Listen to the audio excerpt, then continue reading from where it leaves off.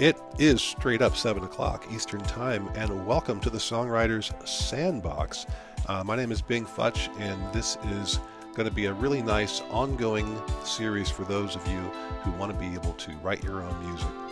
And there's always been this sort of, not always, but of late, there's been sort of this misconception that you need to be a specialist, an artist, a professional to write songs. And you don't have to. Songs have been around for as long as humans have been around.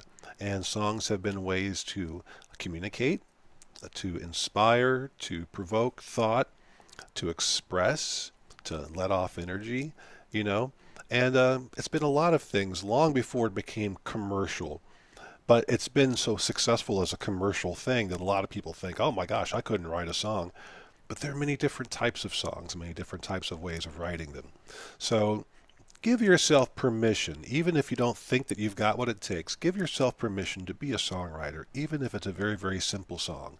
We're not aiming for commercial success here. We're aiming for the ability to just artistically take a melody and string it together with harmony and rhythm to create something that makes us smile and hopefully other people as well.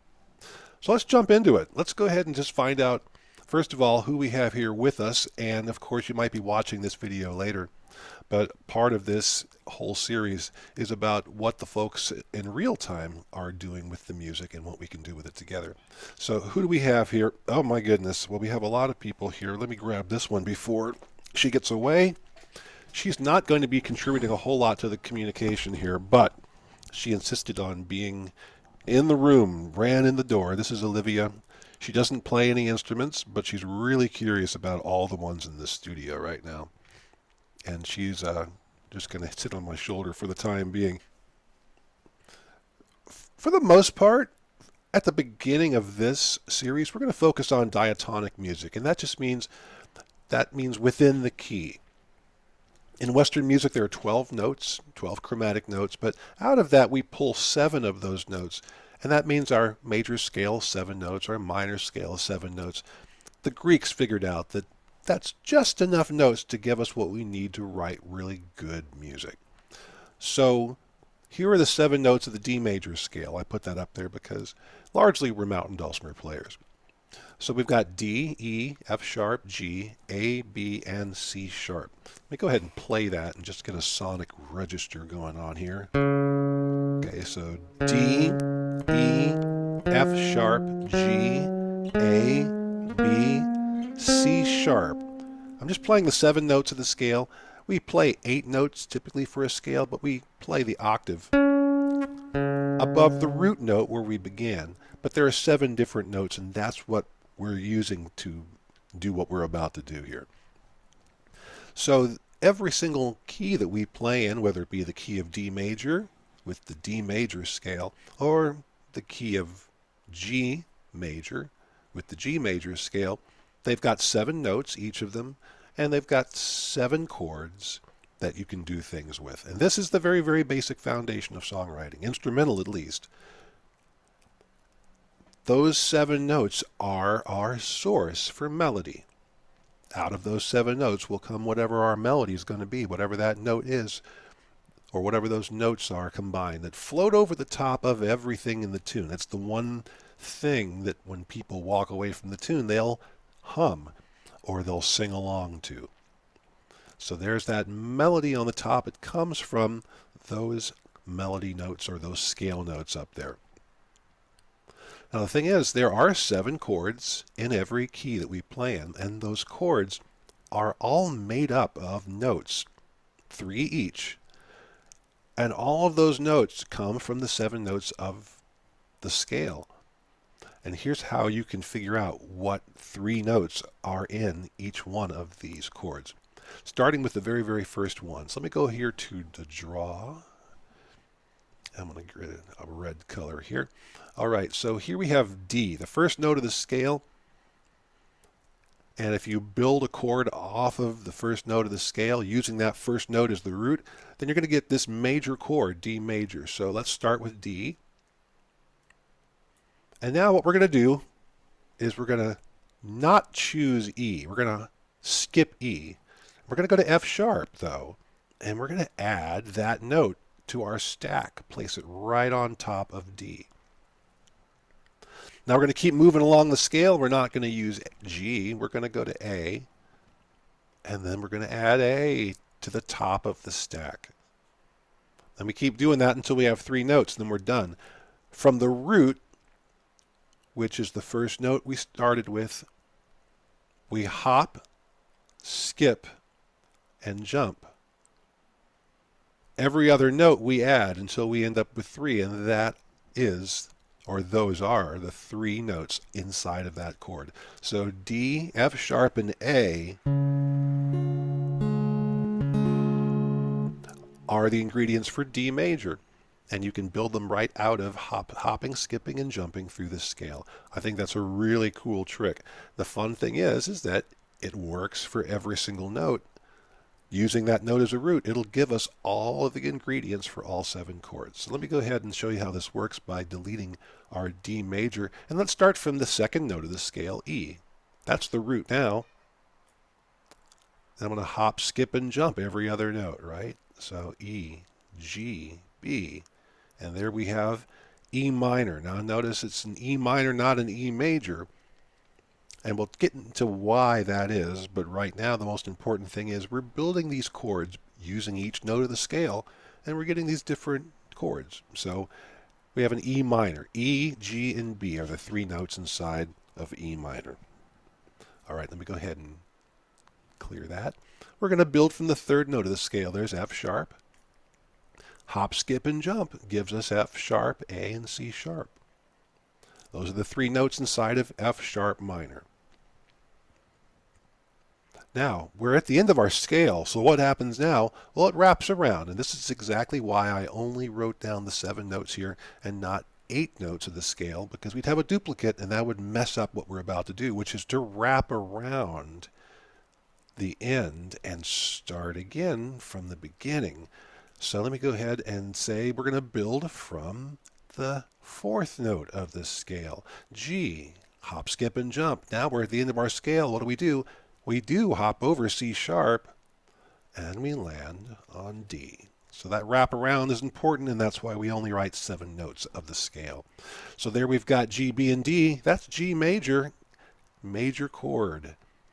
There's a pattern to this, and you'll see the lowercase and uppercase Roman numerals are kind of hinting at that. Uppercase are major chords, lowercase are minor chords.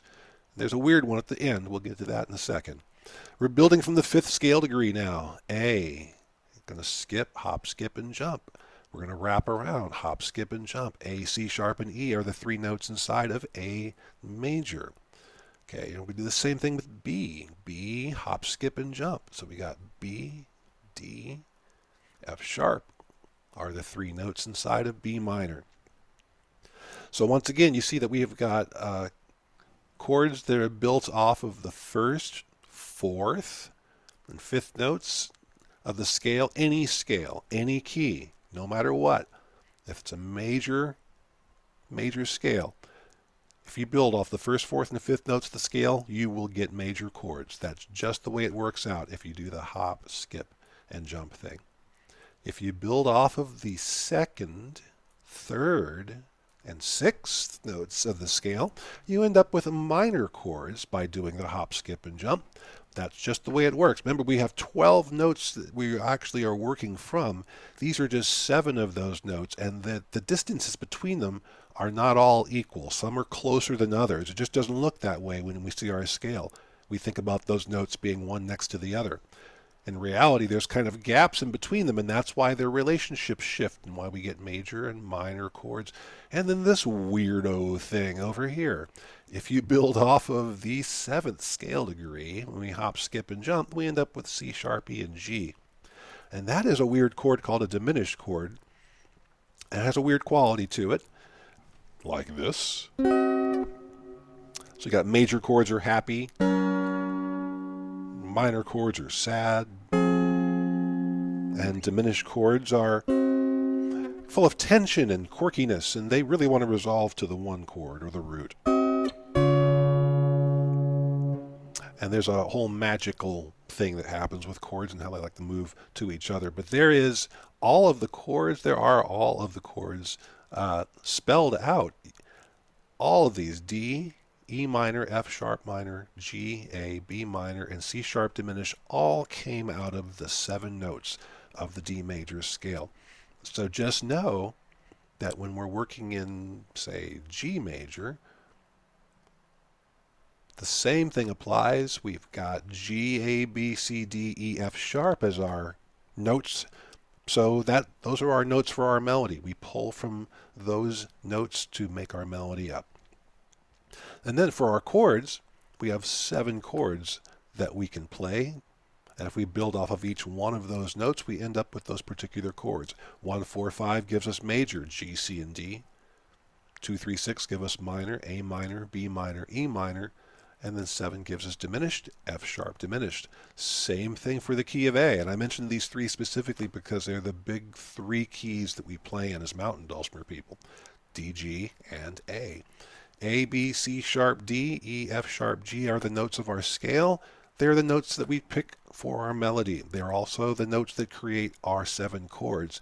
1, 4, 5 major chords are A, D, and E. 2, 3, 6 minor chords are B minor, C sharp minor, F sharp minor. And our diminished chord is the G sharp diminished.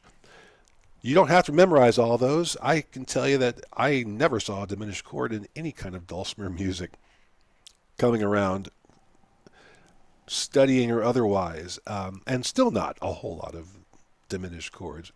But there are a big 3 for certain, and definitely a big 4. So here are the big 3, getting back to the key of D major, where we spend most of our time. Look, that is the big 3. The 1, the 4, and the 5, they're the major chords naturally occurring. They are the most popular chords, and that's the most popular chord progression. Any progression containing just those 3 chords, it's the most popular progression in the world. I mean, the world. Folk music, going back for centuries, loving the 1, the 4, and the 5. Why? Because the pull of those chords to each other is very, very strong. Here's the 1 chord, D. Let's go to the 4 chord, G. It could bounce back to the 1, D. And then go to your A, 5. That 5 really wants to pull home to the 1. Listen to how final that sounds. That's a 5-1 chord progression. It's a cadence, a plagal cadence.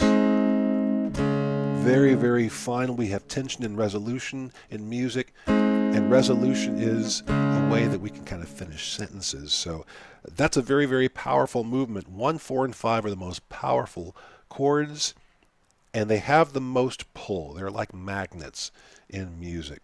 And then the other ones, the other chords, sort of dance around them. So if you don't learn anything else in any of these keys, learn the 1, 4, 5 chords in D, G, and A. Think about our fiddle tunes. Think about gospel, bluegrass. Most of them just use D, G, and A in some order, right? Some of them even use just D and A, and they don't even go to G, right? So that's a good thing to know, is the 1, 4, 5 chords in any key, really. No C, F, and G if you have a 1.5 fret, so you can play in the key of C major. It enables you to transpose very quickly, knowing those 1, 4, 5 chords. If something's hard to sing in D, you can move it to C and know those chords in a different area. So I mentioned that's the big 3, absolutely the big 3. So what's the big 4? The big 4 is going to add 1 more chord to it, and that's the minor 6 chord.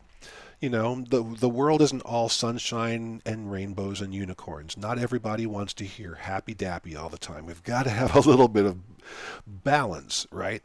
And so there's a mathematical reason for the harmonic reason that the minor 6 is the more perfectly balanced of the 3 minors in every key. You've got the one built off the 2nd scale degree and the one built off the 3rd. The one built off the 2nd scale degree is not minor enough. It doesn't have enough juice. The minor 3 is almost too minor. It's a little too intense. So we could call the minor 6 the Goldilocks minor because it's just right. And if a minor pops up in your happy-dappy major chords, 9 times out of 10 it's probably the minor 6 chord built off the 6th scale degree. Number of reasons for that. Number one is that it's the happy-dappy Goldilocks perfect minor, and it works. It pulls very nicely. And we'll look at that down the road in terms of chord progressions. The other reason is, let's look at the notes inside of B minor. It's B, D, F sharp. Let's look at the notes inside of D major, which is the root of the key, D, F sharp, A. Oh my goodness, those two chords share 2 notes. They are really interchangeable and flexible. You can use them in exchange for the other, and they move back and forth between each other very nicely.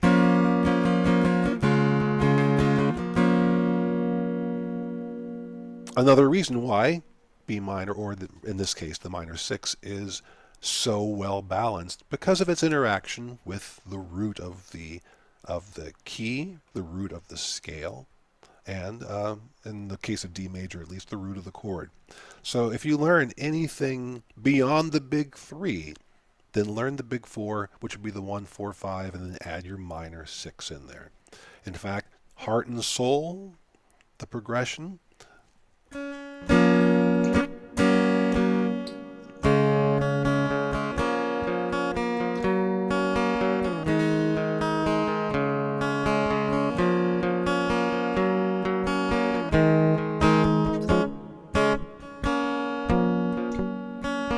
so forth and so on. It's 1 D major, 6 B minor, 4 G major, 5 A, heart and soul. Da-dum, ba-dum, ba-da-dum. How many songs do that? Motion. It's that beautiful quartet of 1, 4, 5, minor 6. And not always in the same order, but with the same sort of feeling and motion. So we have our 7 notes of the scale, and we have also our 7 chords built from those 7 notes of the scale. And what does that get us? It gets us these chords that we can play and these 7 notes that we can play over the top of all of those chords. And you'll have different responses, but generally speaking, everything's going to have a certain degree of consonant harmony and dissonant harmony. Consonant being pleasing to the ear, easy on the ears, and a little bit of dissonant harmony that's not necessarily bad on the ears, but some of it might be approaching Stravinsky, and it might be a little intense. But that's good because, again, it reflects the whole of music. So how we bounce these melodies across the tops of these chords is where this songwriting comes about. There are forms we can go into, or we can be kind of formless about it. That's kind of the fun about it. It's trying to figure out what your goal is, and then following through and creating something, challenging ourselves to write something that we'd like to do.